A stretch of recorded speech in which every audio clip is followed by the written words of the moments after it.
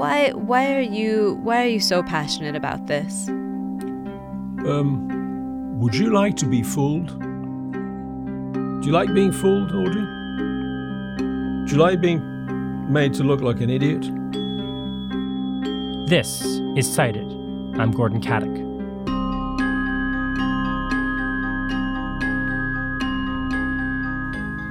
We are closely monitoring the emerging cases of swine flu in the United States. And this is obviously a cause for concern and requires a heightened state of alert.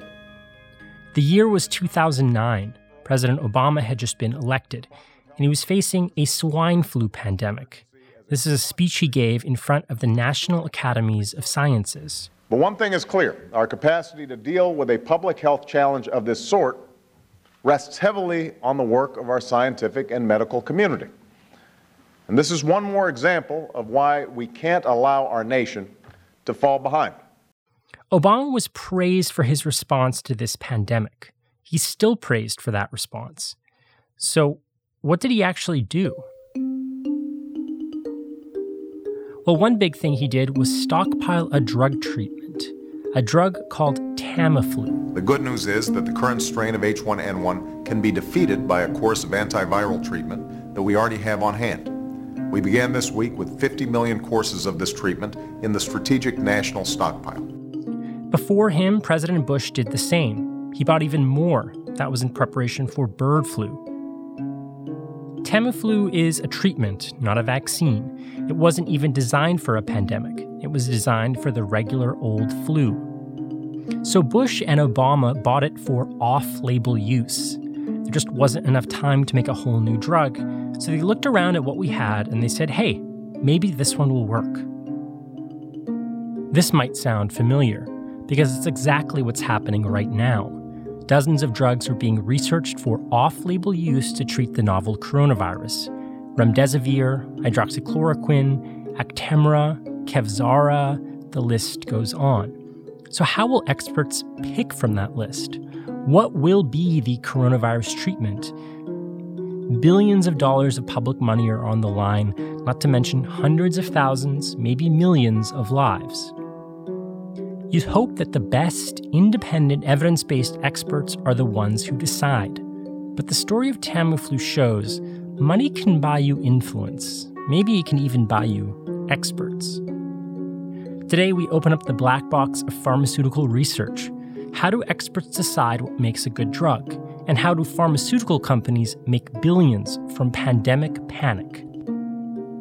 Freelance producer Audrey Quinn brings us the story. This story starts with Deborah Cohen in London. Deborah is one of those journalists who's so in love with journalism, she made me stand up a little straighter. There's this thing she says a lot. It's one of the beauties of being a journalist. This is one of the beauties of journalism, and that's one of the beauties of working on a journal. But before journalism, she was on a different career path. Clearly I'd had an inkling at medical school that I possibly wasn't going to be a full-time clinician. How'd your parents react? My mum was very much like, I've just heard on the radio that doctors are the most respected members of society and journalists are in the gutter with politicians and estate agents. And I said to my mum, well, it's a good job I like swimming around in the gutter then. But her first journalism job, she didn't get too far from medicine. She started with the British medical journal, the BMJ. It's one of the top medical journals in the world. It also does medical news reporting. Within a few years, Deborah's on staff, of course loving it. Give me a story and there'll be a health angle. There's a health angle to pretty much anything. In her early years at the BMJ, Deborah had a pretty typical new reporter beat. She covered medical conferences, press releases. Then she starts looking into Tamiflu. This is the investigation that would jumpstart her career. The flu virus, it's a really big deal. And with fever, aches, and chills, Mom knows it needs a big solution, an antiviral. Ask about prescription Tamiflu. Deborah's reporting on Tamiflu goes way back, from before it was even approved by the Food and Drug Administration. She tells me it was originally made by a company called Gilead, and then licensed in 1996 by a Swiss drug company. And am I saying it right? Roche, how do you say the company name, Roche, the pharmaceutical? Roche. Okay, Yeah. let's say Roche then. When Tamiflu was being developed, there was a lot of excitement around it. What was kind of known at the time was there wasn't a whole lot to treat influenza. There was some much earlier drugs, but they were really not very effective. Seasonal influenza, just the regular flu that comes around every year, is an enormous public health challenge. It kills about 40,000 Americans each year. Because what often happens with influenza, the influenza itself mightn't kill or cause serious health problems, but it makes you more susceptible to get an infection with something else. So you might end up with what's known as a secondary infection. Secondary infections. This is an important thing to understand. It's not usually the flu that kills you. It's the respiratory infections that come along with the flu, like bronchitis or pneumonia. But Tamiflu looked like it could prevent some of these. That was its superpower. If it could prevent secondary infections, this would be a game changer for the fight against seasonal flu. But first, the FDA needs to actually approve Tamiflu for the market. And Roche needs to provide the research to prove that the drug really does have this superpower. Roche brings the data they do have to the FDA, and the FDA says, no, you don't have enough data for this superpower claim. But overall, Tamiflu is approved. This approval, though, it's pretty lukewarm. The way the head FDA reviewer writes about Tamiflu in his approval letter, he is so non-committal. He repeatedly notes that Tamiflu only offers a modest treatment benefit.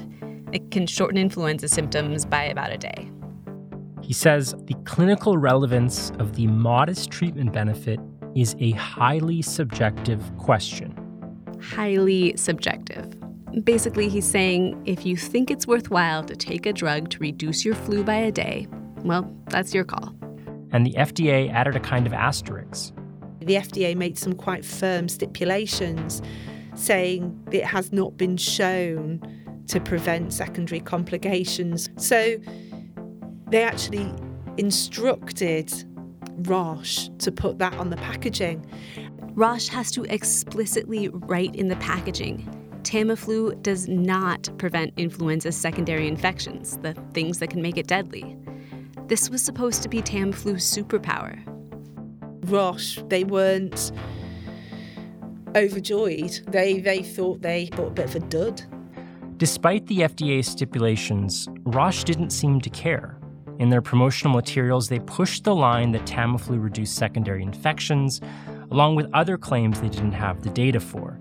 The FDA found out and sent them a warning letter in 2000. It's not looking like this little drug is going to hit Superman status anytime soon. That was slightly turned on its head when Roche published, I say Roche published, but researchers published something called the Kaiser Review. The first author on the review was a Swiss virology professor named Laurent Kaiser. Laurent Kaiser, professeur de virologie Hence, the Kaiser Review. He's here introducing himself in the Swiss public broadcasting documentary, The Saga of Tamiflu. Kaiser's team looked through 10 different Tamiflu drug trials, and they concluded that for patients who took Tamiflu, their secondary infections were less bad. Over 50% less patients needed treatment for those infections. Tamiflu got back its superpower.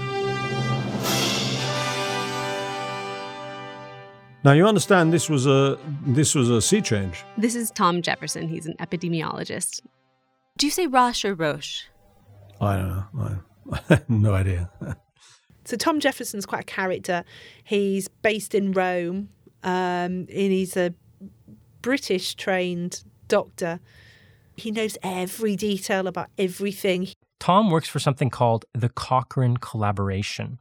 This is like the Consumer Reports for medical treatments. It reviews everything, from drugs to practices like hand washing. It was great fun at the time. You know, you did the New Frontier and the new antivirals, we did vaccines. It was great fun. We saw things that people had not seen before, and a lot of work. It was great fun. So it was exciting to you to get to test the drugs that you were giving to patients and see what's really working. Yeah, to look at the evidence, and then you looked at the evidence using publications because you trusted publications because they were New England Journal of Medicine, JAMA, Lancet. Tom was on the Cochrane team charged with looking at the Tamiflu research. It reviewed it when it first came out and reached similar conclusions to the FDA. Cochrane saw that, it seemed to help people get over the flu faster, but it didn't seem to have that superpower of fighting secondary infections. But then comes the Kaiser review. That's right. So this changed the content of the Cochrane review. When Tom and his team put out a new Cochrane review of Tamiflu in 2006, they changed the verdict. They said, indeed, Tamiflu could reduce influenza's secondary infections.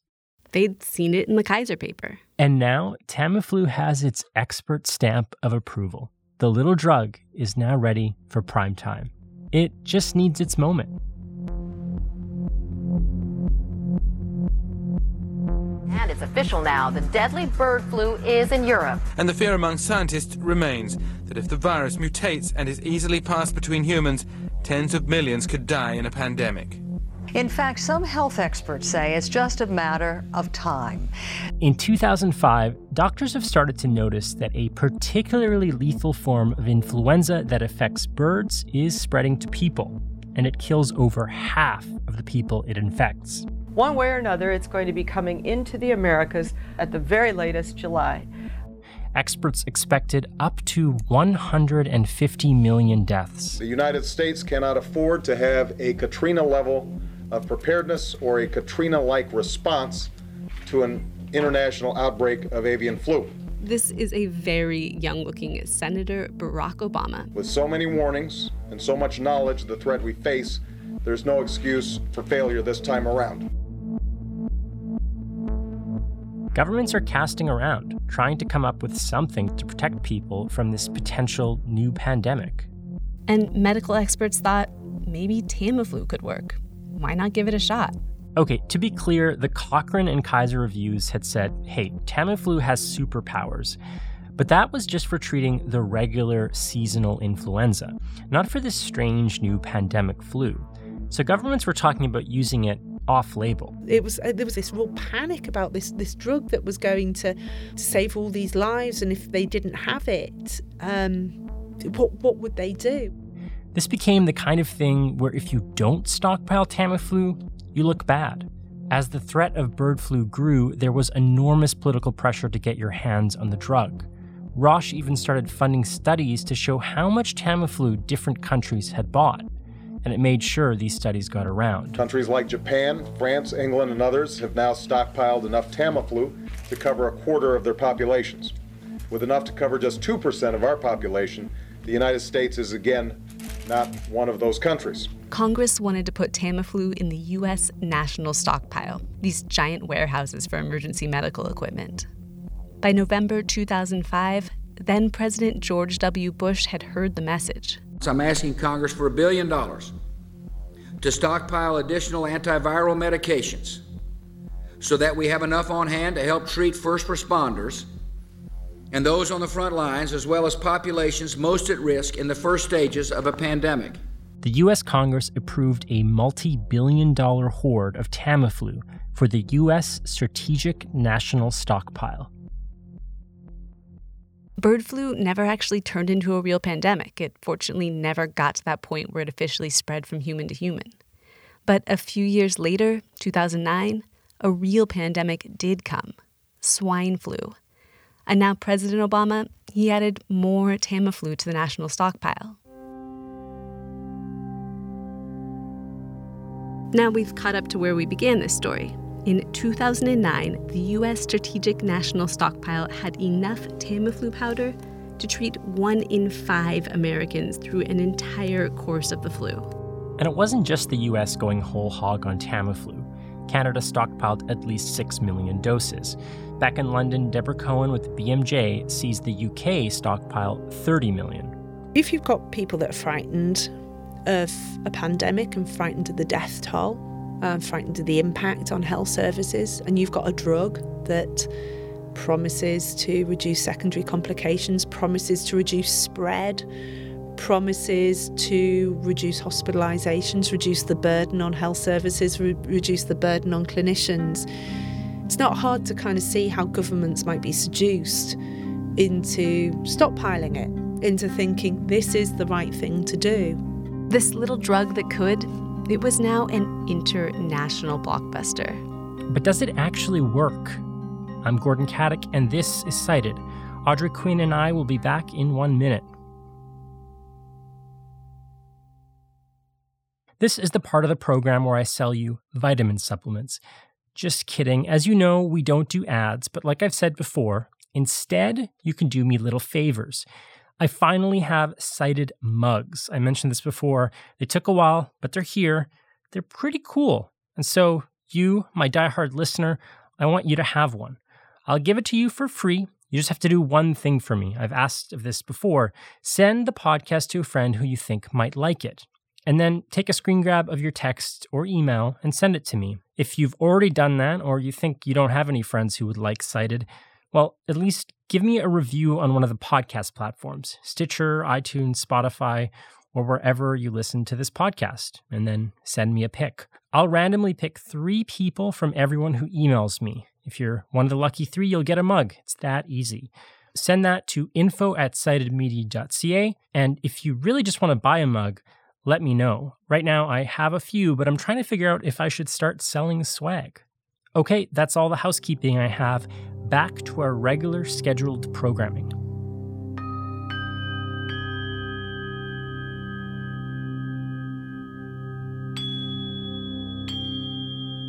Before all this stockpiling, there'd been one country that used Tamiflu more than any other: Japan.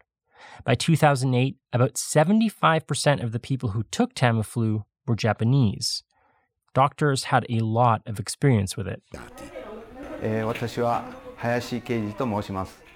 My name is Keiji Hayashi. I run a pediatric clinic in Osaka. This is my wife Yasuko. She's a pharmacist. Keiji Hayashi was a pediatrician in Osaka, Japan. He's now retired, didn't respond to our interview requests. But this is from a video interview he did for the 2011 documentary, The Saga of Tamiflu. Dr. Hayashi stands in his small pediatric clinic's waiting room with an impressive collection of Winnie the Pooh stuffed animals. When Tamiflu was first marketed, I was using it, but I later found out that there are many side effects. So I have been trying my best to stay away from Tamiflu. Sometimes, there are mothers who come to tell me that they have had terrible experiences with Tamiflu. For example, a 2-year-old boy suddenly grabbed a pair of scissors and started going wild with them. Or a mother told me about a gigantic eraser that was attacking her, and she had to run away from it all night. When her husband heard this, he was in disbelief and also took the pill, and he was hallucinating that he was flying above the clouds. Hayashi and other Japanese doctors had started to report seeing strange side effects in kids who took Tamiflu. Delusions, kids hurting themselves, even suicides. Hayashi doesn't know for sure that this is because of Tamiflu, but it's scary enough, and so he stops prescribing it.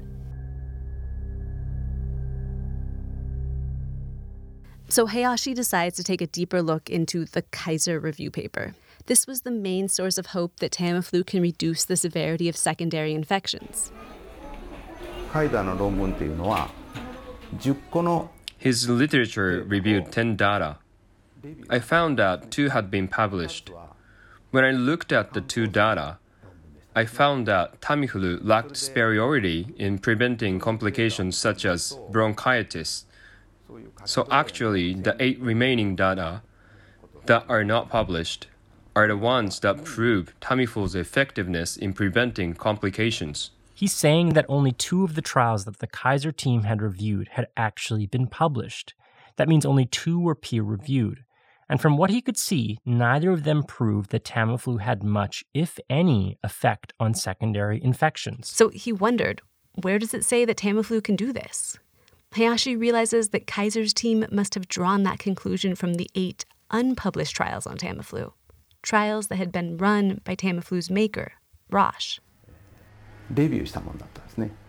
2つは刊行された論文です。 And another thing is, when looking at authors' affiliation, 4 aside from Kaiser were from Roche, and another was a consultant who is paid by Roche.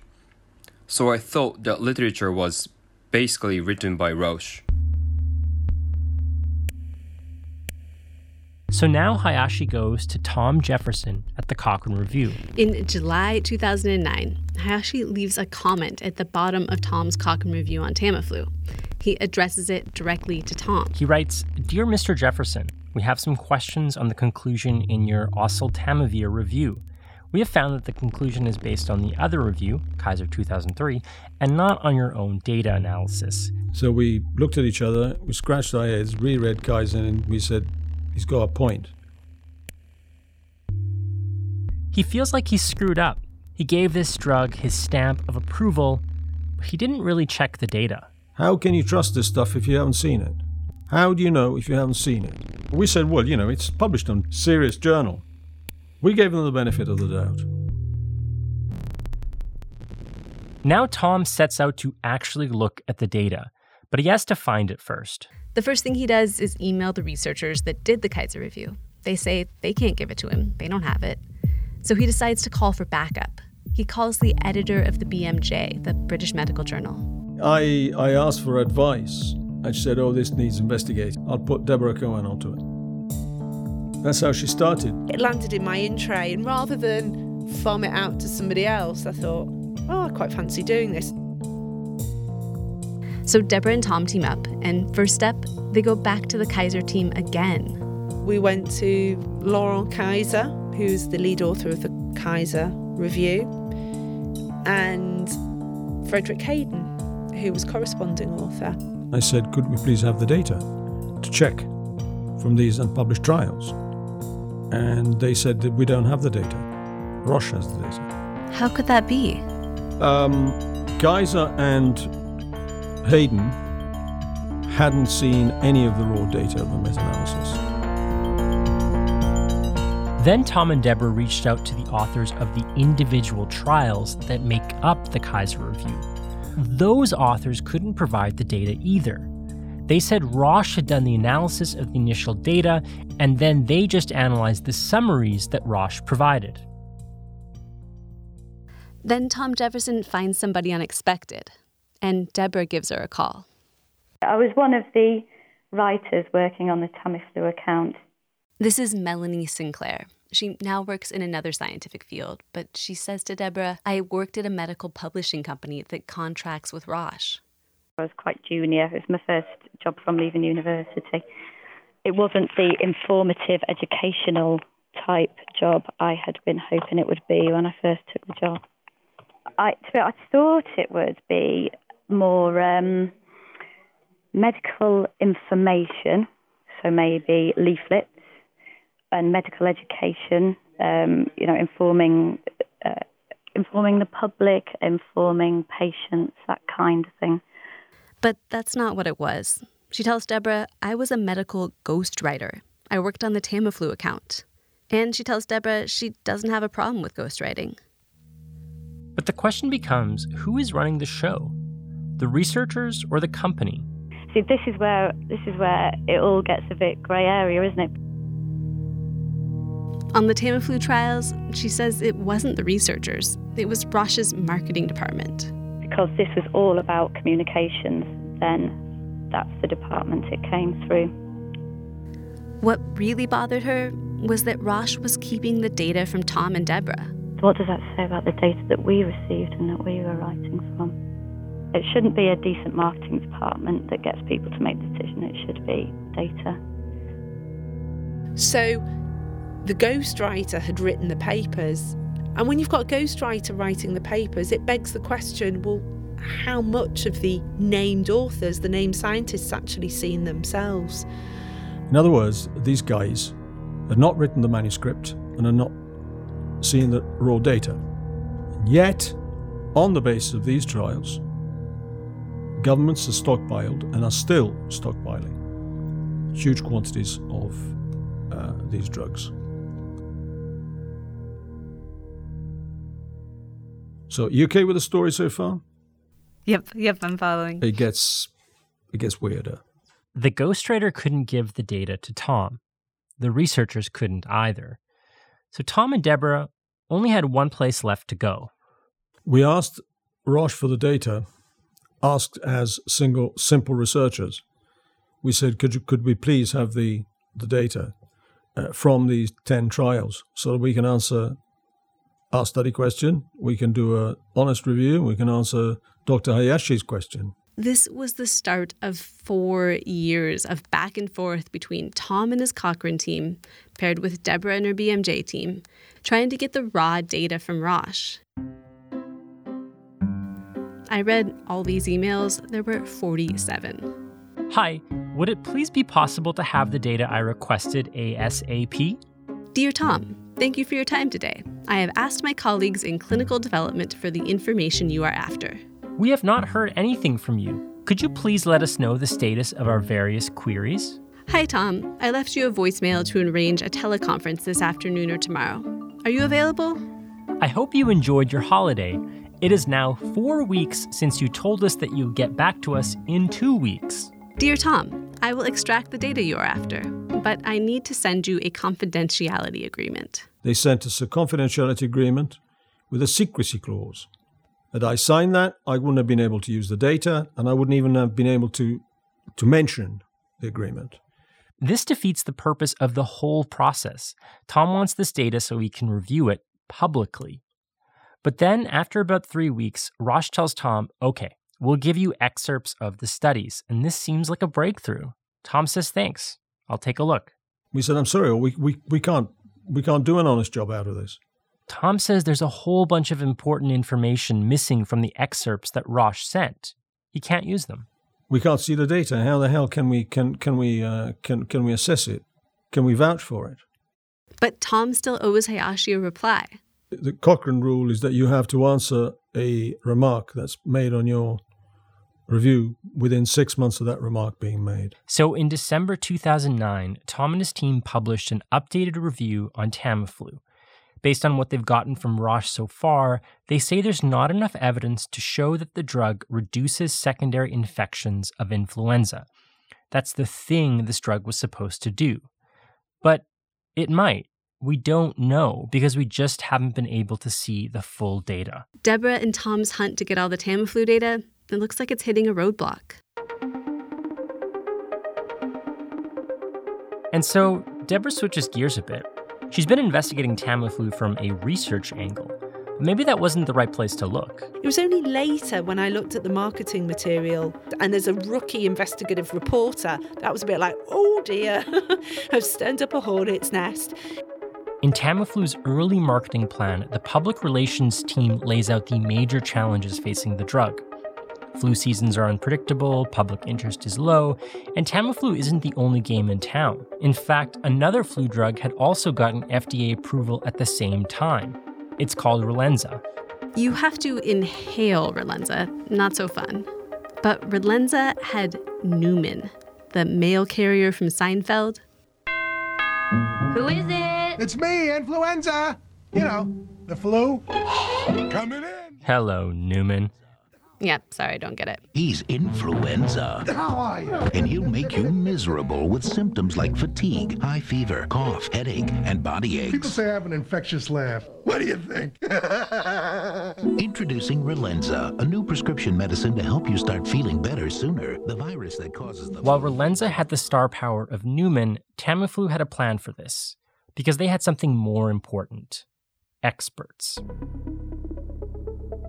According to their marketing plan, they were going to, quote, align Roche with credible third-party advocates, doctors, flu researchers, and government agencies. And we've got a term for people like that. We call them key opinion leaders. And so Deborah starts wondering, which key opinion leaders are we talking about? She starts digging into the top public health experts, people at the World Health Organization. The WHO had created influenza guidelines in 2004. These were recommendations for all governments. And I remember one particularly distinct recommendation was we must stockpile antivirals, which obviously included Tamiflu. And then Deborah starts looking into the people who actually wrote the recommendation. Okay, here's the list of contributors to the WHO Influenza Pandemic Plan. We have Frederick Hayden, professor of internal medicine and pathology at the University of Virginia. And a paid Roche consultant. Carl Nicholson, professor of infectious diseases at Leicester Royal Infirmary. And a paid Roche consultant. Abe Osterhaus, a professor at the Institute of Virology, Erasmus University. And a contributor to Roche marketing material. Dr. Renee Snacken, a senior expert at the European Center for Disease Prevention and Control. Okay, he's also the writer of a Roche promotional booklet. The people that had marketed Tamiflu, or people had done research on behalf of Roche, they were the same people who were drawing up the guidelines for what to do in a pandemic. And I thought, should those same people be advising governments? Surely they've got a kind of conflict of interest. It was really controversial to raise the spectre that perhaps scientists were less than objective and they had financial ties, and the backlash was phenomenal. I mean, for the record, not proud of this. I was phoned up by Alex Jones, shock jock, and he was trying to goad me into saying all sorts of stuff. Deborah gets a lot of pushback. Some say her reporting feeds into the right-wing conspiracy that medical science is some kind of secret plot. But she wasn't the only serious journalist raising flags about Tamiflu. And the WHO wasn't the only health agency that seemed to have ties with Roche. You checking the levels now? Yeah. Okay. Jeannie Lenzer also wrote for the BMJ. She's an investigative reporter, like Deborah. She's a doll. I love her. If you talk to her again, you say hello to her for me. I've got to email her. Jeannie had a similar career trajectory to Deborah. Medicine first, then journalism. Did your medical coworkers start to notice that, we're kind of losing Jeannie to the world of journalism? Yeah, I drive people crazy with my skepticism about things. Unlike Deborah in London, Jeannie's in the U.S. Do you say Roche or Roche? Roche. You say Roche. Okay. Jeannie had seen Deborah's investigation into the WHO, and it got her wondering about Roche and public health experts closer to home. So she's paying particular attention to the U.S. Centers for Disease Control, the CDC. At the height of the swine flu pandemic, 2009, the CDC is ramping up flu prep efforts, and it puts out this PSA video.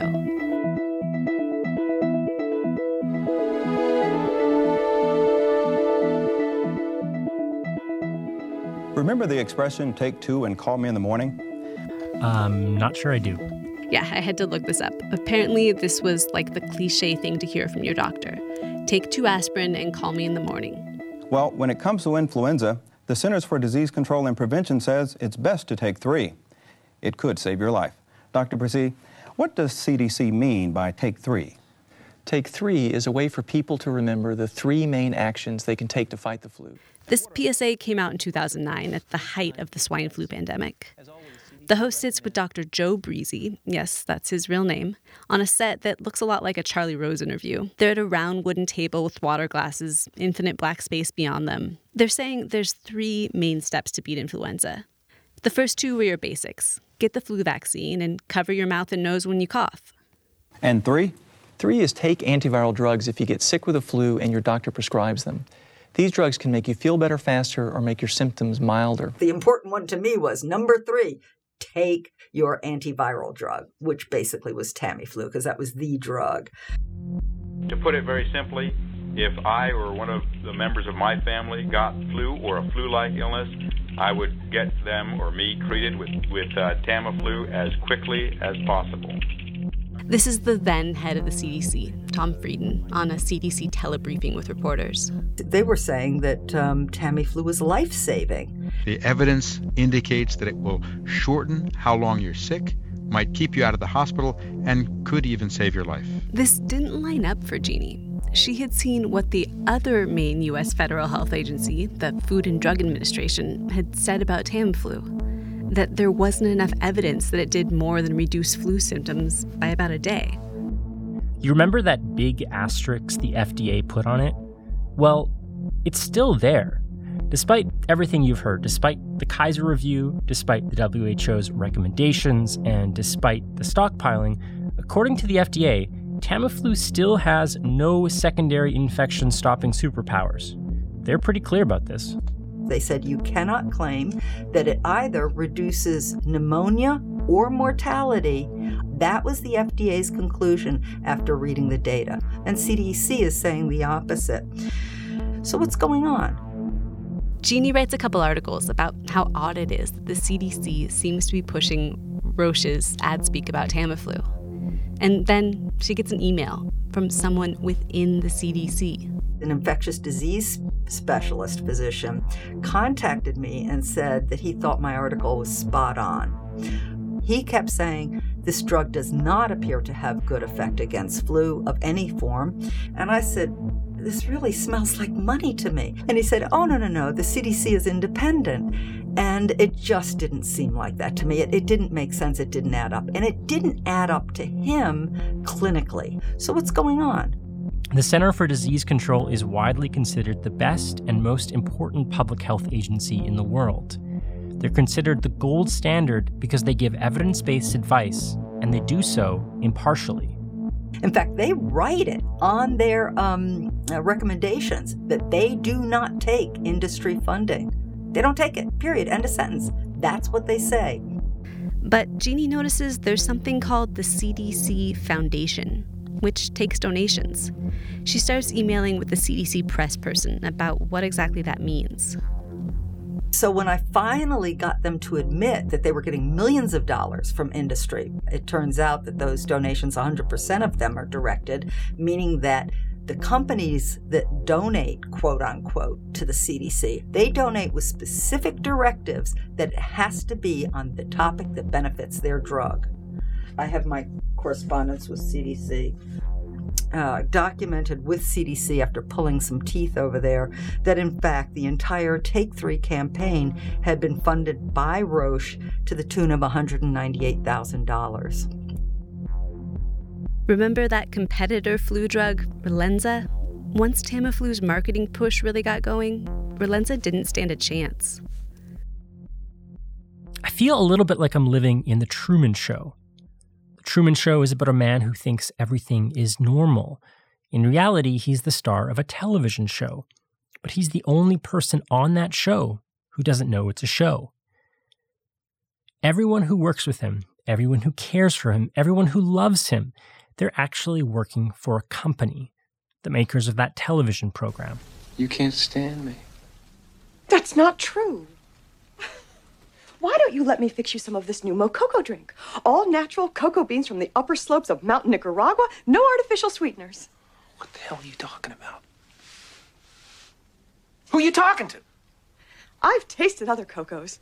This is the best. So many of the experts in Tamiflu's story, the research experts, the public health experts, the policy wonks, coming into this, I would have thought they were giving us their independent judgment. I thought they just tasted all the other cocos, and this is the best. But what I'm learning is many of the key experts in this story are Roche-backed. But this isn't some sinister plot made by some all-powerful director. It's a system that has sprung up organically because there's so much industry money in this system.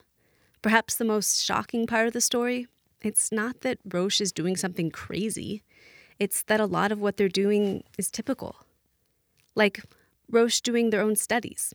70% of drug trials in the US are funded by the very same people who are trying to sell the drug. Ghostwriters, it's hard to find exact stats, but the best research estimates that around 20% of large drug trials have medical ghostwriters. Industry-funded experts advising governments, also par for the course.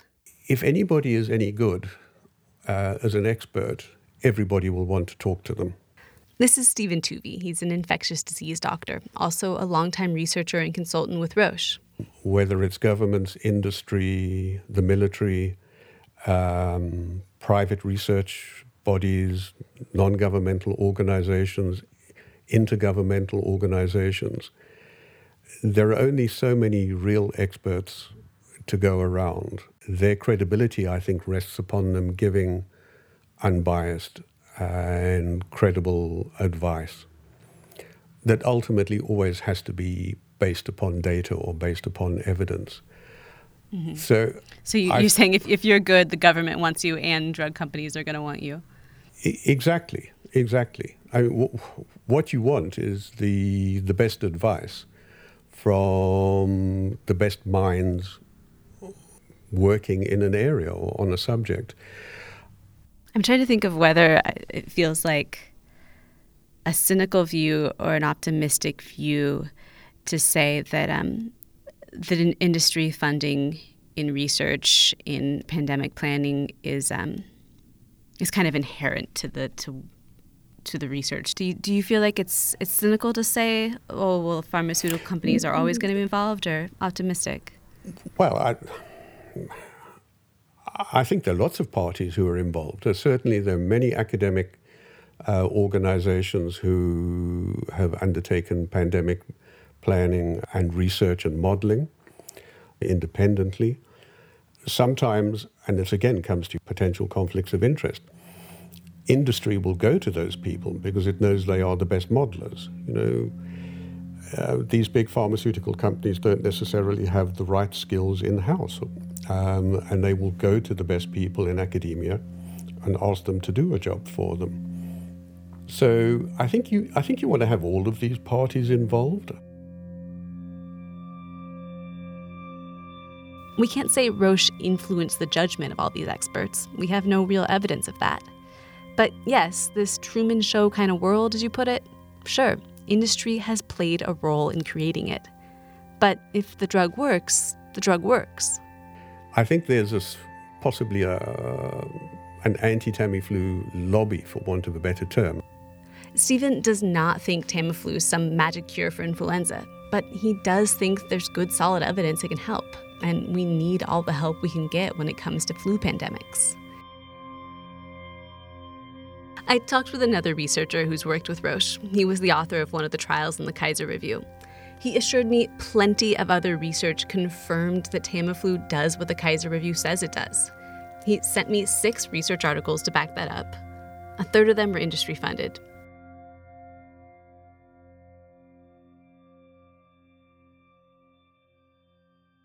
Tom Jefferson and the Cochrane team spent years going back and forth with Roche, fighting to get the raw data from the early Tamiflu trials.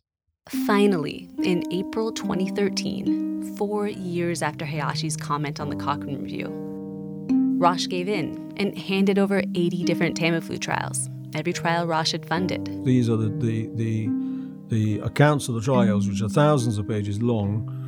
Tom Jefferson and his team read through about 16,000 pages of trial data on Tamiflu. And in 2014, they published a new review article about Tamiflu. They again concluded that it did seem to shorten how long adults suffered from the flu by about 17 hours. But they added that it didn't decrease the chance of getting a secondary infection, at least not in a statistically significant way. And they also added, Hayashi was right. Tamiflu increased a person's likelihood for nausea, headaches, and psychiatric events.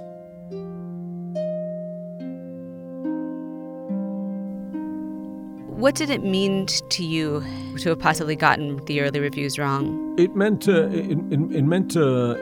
lot to us because we made amends.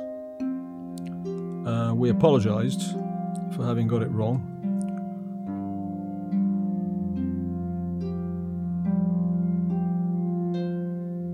So 15 years after the FDA had first looked at Tamiflu, the Cochrane team had basically found the same thing. Tamiflu gets you one less day of flu symptoms and no secondary infection-fighting superpowers. 15 years of going back and forth over the data, we basically end up exactly where we began, except with billions of dollars of Tamiflu in the emergency stockpiles. I remember this about 2 years ago. This young public health doctor was telling me about Tamiflu and the fact that there was very little evidence for it and the country had stockpiled it. And I was listening having the story I'd investigated relayed back to me, so it had become part of his training. So in many ways, my girlfriend said, so sorry that you've just been mansplained. And I was like, actually, it's fine, because if what you have reported becomes just established and accepted as fact, this is what has happened, that's not a bad place to be as a journalist.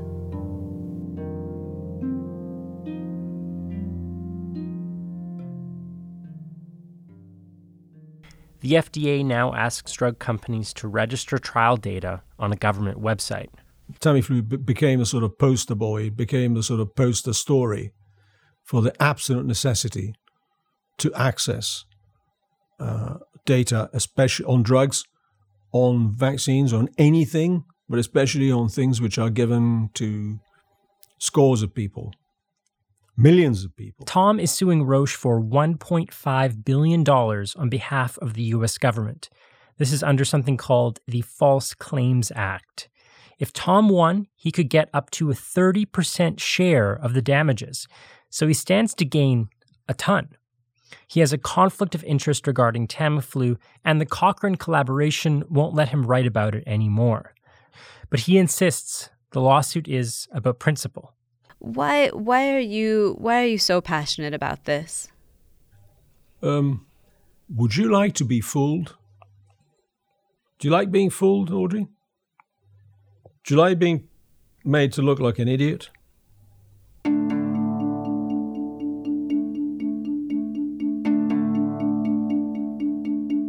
I reached out to Dr. Kaiser, the author of the Kaiser Review. I wanted to know what he thought of all this. Turns out Kaiser was also not down with how much his Tamiflu study got waved around. It was just one paper, he said. The study was oversighted and used abusively, he told me. Quote, "It was not under my power to control this." We asked the CDC about their Roche-funded Take 3 campaign, but they did not respond to our request for comment. In 2016, about a dozen senior CDC researchers submitted an open letter to the CDC Chief of Staff. They expressed concerns over ethics of the agency. Stephen Tuvey, the Roche-affiliated researcher, he stands by Tamiflu, and his research contradicts the idea that it causes psychiatric events. We never got Roche's full side of the story, but they did send us an email. Tamiflu has been the standard of antiviral care for influenza for many years. It has made a significant difference both to the treatment of seasonal influenza as well as in the management of the H1N1 pandemic. They went on to say, Roche has complete confidence in the safety and efficacy of Tamiflu, and the company plans to vigorously defend itself against the allegations if Thomas Jefferson decides to pursue the litigation. Roche did not respond to our concerns over research funding or questions about Roche-affiliated researchers advising the WHO or the CDC. But they did give us a list of Tamiflu's benefits, all sourced to studies that could be tied back to Roche. Oh, and by the way, they said there is no set pronunciation for Roche.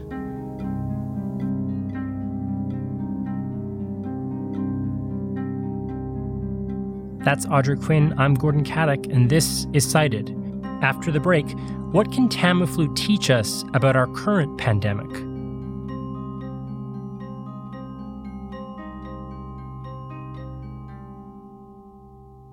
It really means a lot when you write to me, even when you take exception with things I've said. A person calling themselves AS wrote to me after the 6th episode of Secondary Symptoms.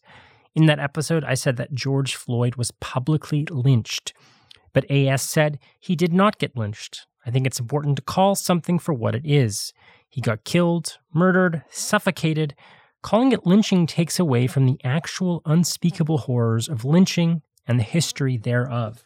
You've got a point. I was using a bit of rhetorical flourish there. I think probably most people wouldn't define what happened as lynching, but I think the word captures the brutality of that moment.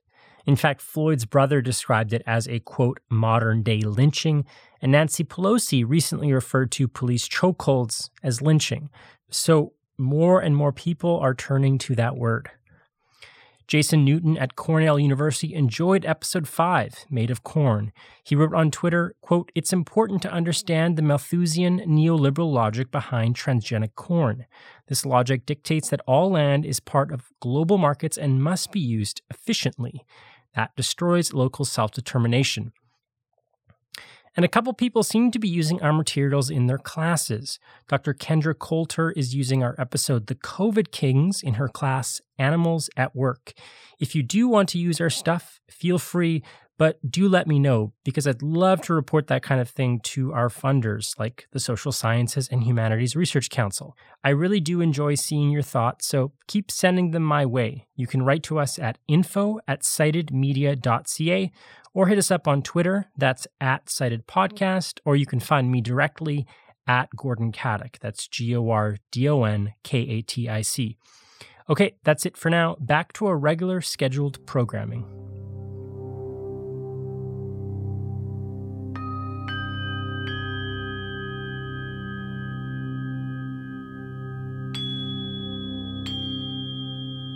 We are again rushing to find a pandemic treatment drug, and again, politicians are looking at using existing drugs for off-label use.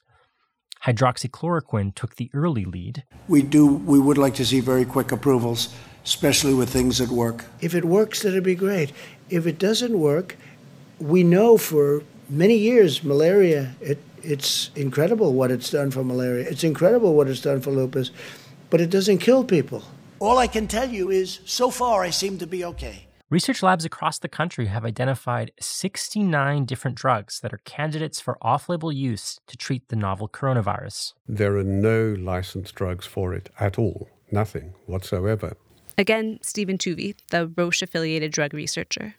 If we had a drug that people thought might work, or there was some evidence that it would work, would you take it? Would you want it to be available?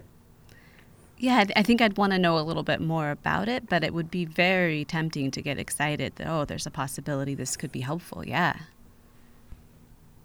I think the answer is when you're looking at a very severe disease with a significant mortality in the population, you probably do want to have drugs available. Now, I mean, we use drugs all the time, so-called off-label. Physicians do that because they understand the disease, they understand the drug. It's interesting that you're doing this follow-on from Tamiflu because it is echoes. Journalist Jeannie Lenzer. It reminds me, back when I was reporting on Tamiflu, the same process that I went through in studying the Tamiflu issue is here now with the drugs that are being used. Gilead, remember, that's the company that originally created Tamiflu. Well, their drug remdesivir has emerged as the frontrunner.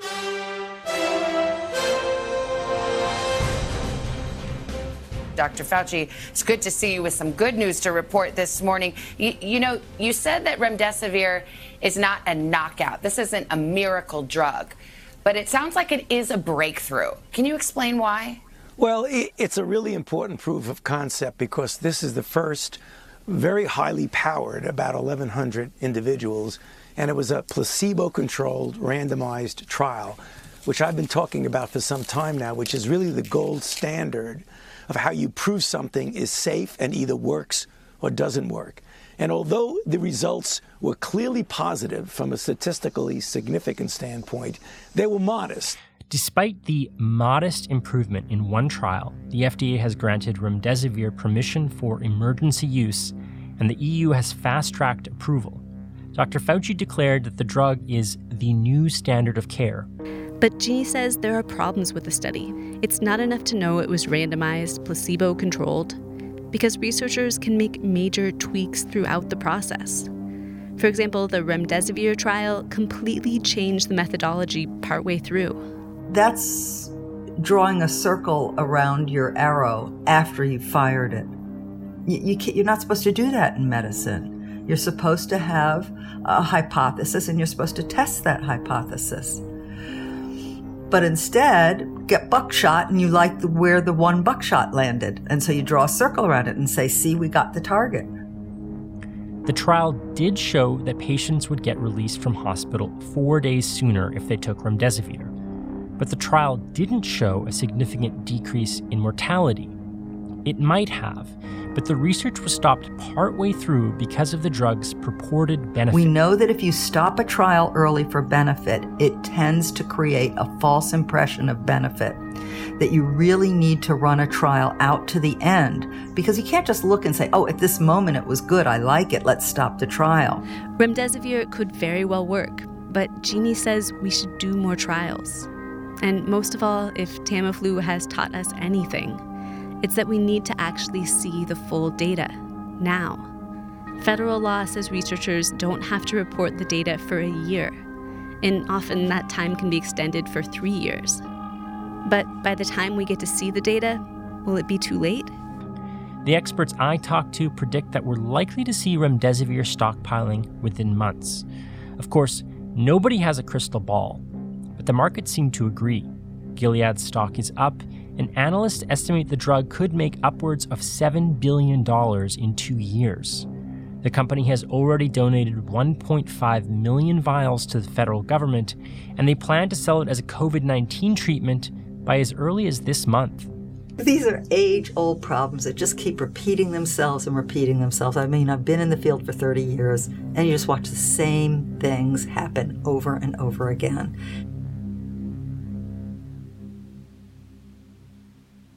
I live in New York City, the epicenter of the pandemic in the U.S. Do I want an effective drug treatment? Of course. I'd hope the research is done right and transparently. But at the same time, I look down at the hospital 4 blocks away from me. Staff there have relied on crowdfunding to buy masks. Other nearby hospitals have improvised ways to have patients share ventilators. So maybe this is a bigger story than, does this drug work? Does that drug work? Maybe it's a question of priorities. We should ask ourselves, why do we underfund things that we know work and throw money at questionable drugs that might shave a few days off an illness? As medical providers still struggle to get the basic gear they need, states may soon be gearing up to buy remdesivir, or perhaps some other drug. And the Strategic National Stockpile still holds at least $1.5 billion worth of Tamiflu. That's about a fifth of the total value of the stockpile. And just last year, the stockpile managers ordered $40 million more.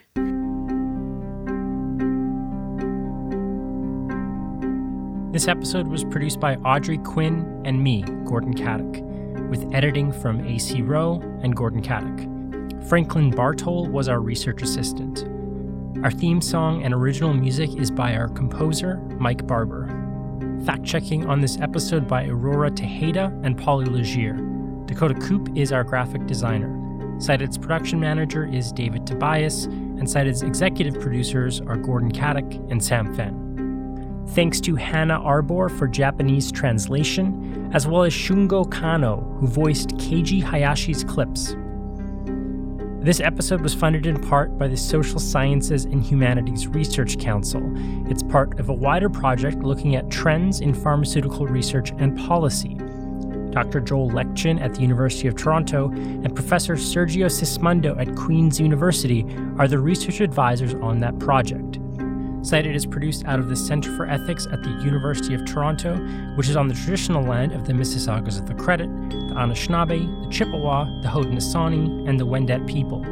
Cited is also produced out of the Michael Smith Laboratories at the University of British Columbia. That's on the unceded territories of the Musqueam, Squamish, and Tsleil-Waututh nations.